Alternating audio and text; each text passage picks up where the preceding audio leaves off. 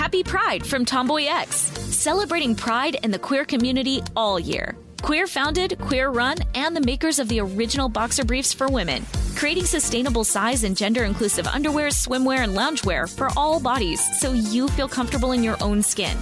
Tomboy X just dropped their Pride 24 collection. Obsessively fit tested for all day comfort in sizes 3 extra small through 6X. Visit tomboyx.com. Today's episode is brought to you by Canva. We're all looking for ways to make an impact at work, but not all of us are skilled in visual design. Canva helps you get your point across, simply and beautifully. It's easy to design Canva presentations, docs, whiteboards, and videos. You start with a designer-made template and customize it with your content. Plus, add graphics, charts, and more from Canva's massive media library. Whatever department you work in, Canva is perfect for any task. Sales decks, hiring docs, marketing brainstorms, employee videos, you name it. Anyone at work can design with Canva. Start designing today at canva.com. Designed for work. This episode is brought to you by Technically Speaking, an Intel podcast. When you think about the future, what kind of technology do you envision? Whatever the future holds, artificial intelligence will undoubtedly be at the heart of it all.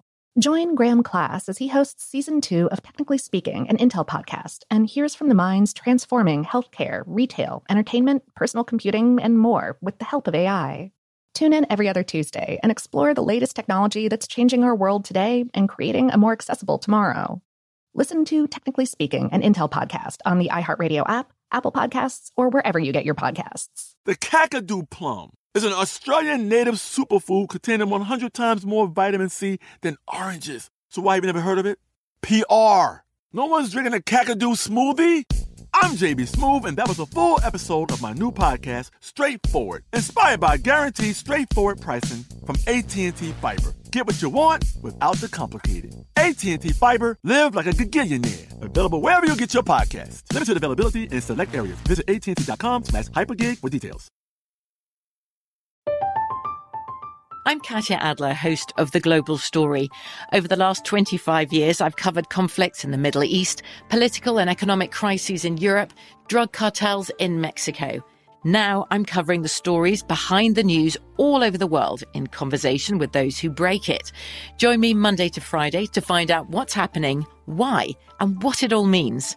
Follow The Global Story from the BBC wherever you listen to podcasts.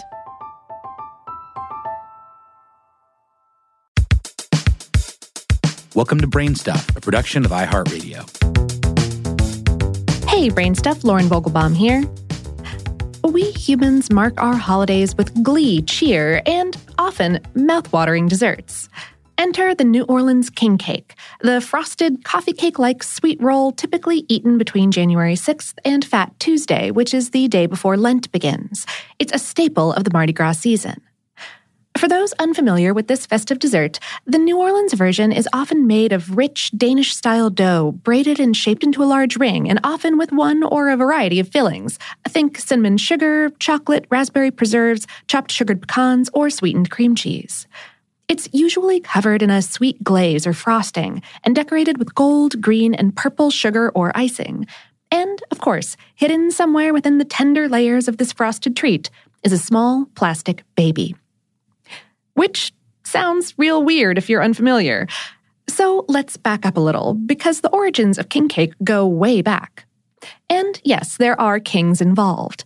King cake derives from the holiday Three Kings Day, also called Epiphany, which is a Christian feast day celebrated on January 6th, which is the day after the 12th day of Christmas. This holiday celebrates the biblical tale of the three kings, aka the three wise men or magi, visiting the baby Jesus. It kicks off the Mardi Gras or Carnival season, which lasts until the first day of Lent, which is a moving holiday that falls 40 days before Easter. Anyway, the three kings are why king cakes are a seasonal treat in the shape of a crown, or a more or less circular band anyway. Those three colors they're decorated with are symbolic: purple for justice, green for faith, and gold for power. And tradition holds that the plastic baby in the cake represents Jesus. Just as Jesus showed himself to the three wise men, he will show himself to those enjoying king cake. Whoever finds the baby in their slice is crowned king or queen for a day, or hosts the next Mardi Gras celebration, or at least buys the cake next year. It's a lucky token. Other tokens, coins, peas, pecans, beans, were what was up in the past, and may still show up. Hundreds of thousands of king cakes are sold out of New Orleans every Mardi Gras season. I couldn't track down a firm total, but the big commercial bakeries ramp up to producing 3,500 king cakes per day at their busiest. The Danish-style dough is the most popular, but it's not the only kind. Either flakier or fluffier dough can sometimes be found. And New Orleans isn't the only place to serve king cakes by far. In northern France, you can find galette de roi, a flaky puff pastry with sweet almond filling. Bulgaria and Greece have similar dishes traditionally served around the New Year. But the doughy New Orleans king cake is closer to the gâteau de roi from southern France, made with brioche, and the rosca de reis from Spain, a ring of sweet bread topped with icing and candied fruit. Which makes sense given the Spanish and southern French settlers and colonists who got the city started in the 1700s. But Mardi Gras and other carnival celebrations have roots that go way back. People have been celebrating the end of winter and the return of longer, warmer days, forever? Since the first brave human who dared to celebrate. Ancient Babylonia may have held the first carnival circa 2600 BCE. This was a festival that celebrated mirth and change through satire by making a show of role reversals. There would be a parade through the streets. A pair of peasants would be royalty for the day, and royalty would act like fools. Pranks were played, folks would wear costumes depicting social classes other than their own, and everyone partied. Sound a little familiar? These traditions were incorporated into and or disseminated through Grecian and Roman cultural traditions. The first king cakes may go all the way back to ancient Rome as part of the celebration of Saturnalia, a winter solstice and harvest festival. A pastry would be baked with a fava bean hidden inside, and the finder would be named king for the day. The tradition became a part of Epiphany celebrations in the Middle Ages. The fava bean was sometimes replaced by a porcelain token of a crowned head to take some of the pagan out of it. When Spain and France spread their outposts to the Americas, the king cake tradition came with them and took on a life of its own, particularly in New Orleans. The baby trinket didn't come along until a bakery called Mackenzie's came up with the idea in the 1950s. At first, these figures were made out of porcelain and baked inside the cake, but were eventually replaced with plastic, which comes alongside the cake due to, concerns about baking plastic. These early cakes were more brioche-like or pain de dulce-like and didn't have filling.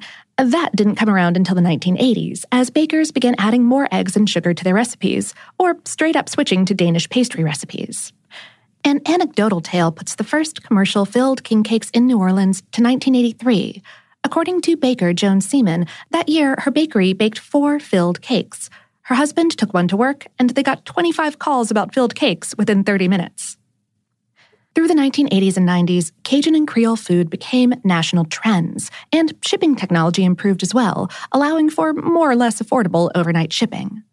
Then, in 2004, the tragedy of Hurricane Katrina honed New Orleans' sense of community history and pride, and both local and national hunger for these traditional dishes. Which means that celebrants have a veritable glut of king cake options today. Miniature king cakes, king cake donuts, king cake vodka, king cake bourbon milk punch, king cake smoothies. And, of course, in a city that loves a party, a whole king cake festival held in late January.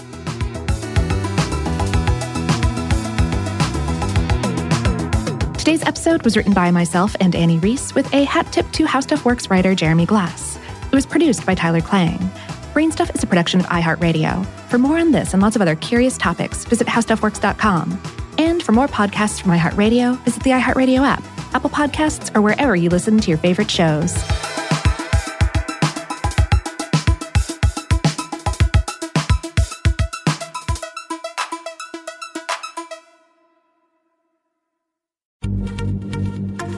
Happy Pride from Tomboy X, celebrating pride in the queer community all year. Queer founded, queer run, and the makers of the original boxer briefs for women, creating sustainable size and gender inclusive underwear, swimwear, and loungewear for all bodies so you feel comfortable in your own skin. Tomboy X just dropped their Pride 24 collection, obsessively fit tested for all day comfort in sizes 3 extra small through 6X. Visit tomboyx.com. Today's episode is brought to you by Canva. We're all looking for ways to make an impact at work, but not all of us are skilled in visual design. Canva helps you get your point across, simply and beautifully. It's easy to design Canva presentations, docs, whiteboards, and videos. You start with a designer-made template and customize it with your content. Plus, add graphics, charts, and more from Canva's massive media library. Whatever department you work in, Canva is perfect for any task. Sales decks, hiring docs, marketing brainstorms, employee videos, you name it. Anyone at work can design with Canva. Start designing today at canva.com. Designed for work.